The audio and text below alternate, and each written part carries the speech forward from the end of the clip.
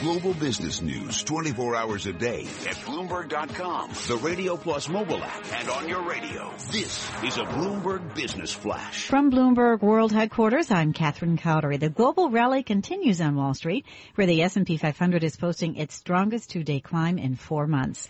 Tension is easing over the impact of a UK exit from the European Union. Energy shares are on pace for their best 2 days since January as crude oil gains, with Chevron up 2.8%. At Goldman Sachs, basket of the most shorted shares in the Russell 3000 is seeing its biggest surge since 2011.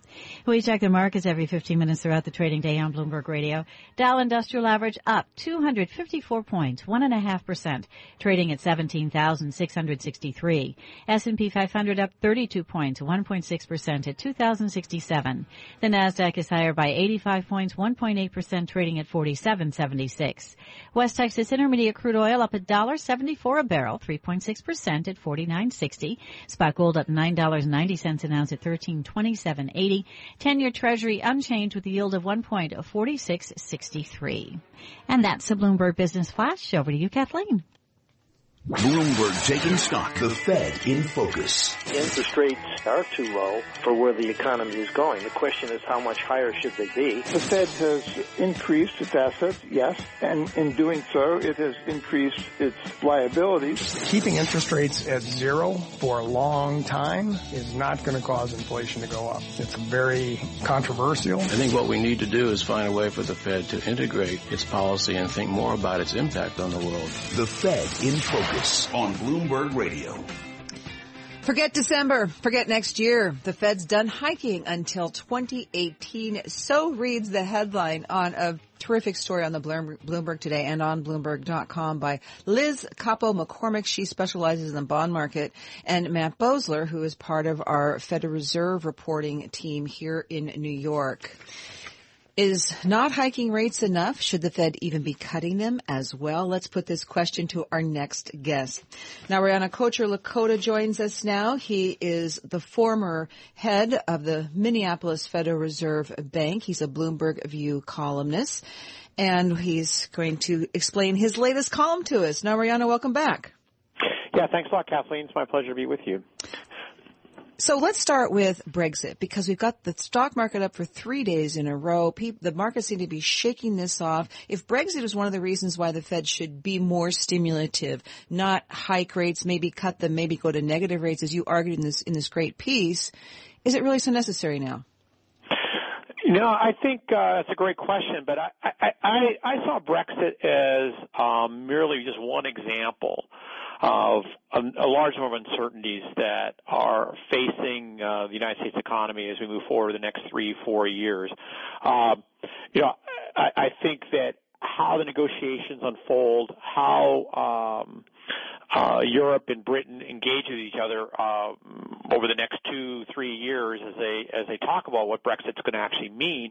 I think there's going to be a lot of uncertainties associated with that, both for the UK economy and perhaps even more meaningfully for the European economy. But there's other questions that are on the table as well, questions about China, about emerging markets. All those uncertainties mean that I think the Fed should really be best served by that, combined with the fact, I should say, that the Fed faces some constraints in terms of ability to react to those kinds of contingencies if they do emerge, means that the Fed should be taking some insurance today at their next meeting by cutting rates. What's the likelihood of that? We got the consumer spending numbers, the strongest 2 months since 2009. Now, granted, their key inflation gauge, that PCE deflator year over year, went from 1.0 to 0.9, so it's even further away from the Fed's 2% target. I think so I've been describing what I would prefer the Fed to do. That I don't anticipate that to be too likely on the Fed's agenda in July. That is, I don't anticipate that they would be thinking about cutting rates in July. I've been disappointed, I have to say, to what extent the increase in December is treated as a given in Federal Reserve communications. I think that makes it much harder to raise rates if you treat every move you've made as being something that's semi-permanent in nature. Because if you ever raise rates, that means that you're stuck with it. and then that means you're going to have to be very deliberative about any process of raising rates. So I actually think they'd get there faster if they were more willing to cut. And but everything we've heard from them is that what they're thinking about is the most stimulative policy they can think of or at least we've heard so far, is simply standing pat. I want you to elaborate on that point, because you state that in your latest piece, but it's something you have written and talked about more extensively, because I think maybe people don't quite hear what you're saying, which is if you really want to start hiking rates, Fed, get the economy going and get in a position where it needs to have rate hikes, and it's not a big question. But you're saying you can't do that unless you ease and stimulate more first? Yeah, I think that if we ease further now, and the Fed was actually clear about the package of tools it has available in the case of adverse shocks, I think that businesses and households feel safer spending now, and that would get the economy going again. But beyond that, I think right now that the Fed has been communicating that every interest rate hike that they're going to think about is going to be semi-permanent in nature. We'll take a very extreme event and move away from that. If you think about any decision you want to make, if you're free to change it, you're going to be more likely to make it. If it's stuck forever, you're not able to undo it, then you're sure.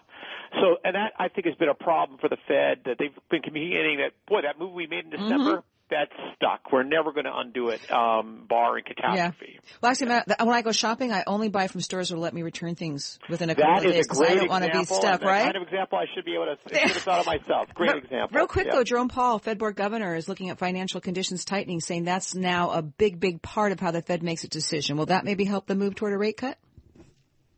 I'm sorry, I didn't catch what you said, Kathleen. Financial conditions tightening, Jerome Powell, bigger part of the equation for the Fed. I think that the financial conditions are certainly something they're continuing to track. Vice Chair Dudley talks about that a fair amount. And again, what we've heard from them is that that's going to make them less likely to raise rates.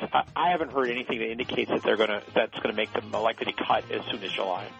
Narayana Kocherlakota, thank you so very much for joining me today. He's former head of the Federal Reserve Bank of Minneapolis. He's the Lionel W. McKenzie Professor of Economics at the University of Rochester and a Bloomberg View columnist. This is Taking Stock on Bloomberg Radio. The 30-year Treasury bond continues to rally. The yield is down to 2.26%. How low can it go? Kevin Gittes from Raymond James up next on Bloomberg Radio.